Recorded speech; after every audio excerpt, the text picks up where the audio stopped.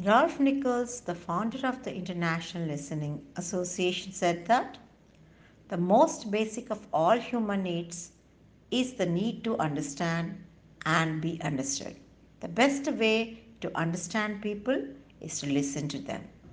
Listening, in essence, is about comprehending the message, retaining the information, and responding to whom you were listening to. I would argue that it is not possible to truly listen and do anything else at the same time. This is because the focus and sensitivity needed to properly consider the situation, meaning, and feeling of what it is that is being said requires your full attention.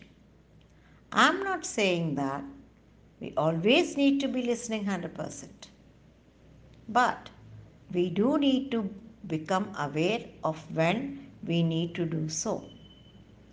When listening, we need to constantly be responding to the speaker by giving both non-verbal and verbal communication.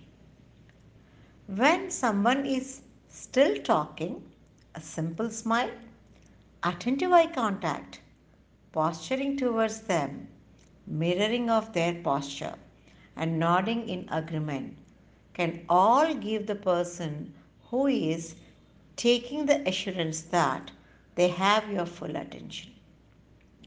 Information and knowledge is only being passed on to you when you are listening to someone.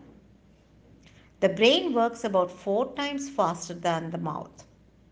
If this is the case, we can use that extra time to take in what it is the person is saying before responding with questions.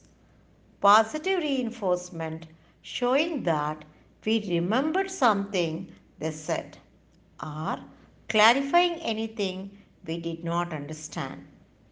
I, Radha Masapeta from Delhi Public School Nacharam, would like to conclude that the difference between hearing and listening.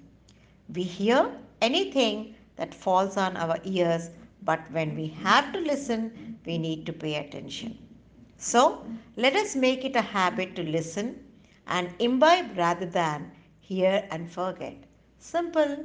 So, friends, let's practice listening skills in conversation with others because that's the real asset a leader needs to develop. Thank you so much.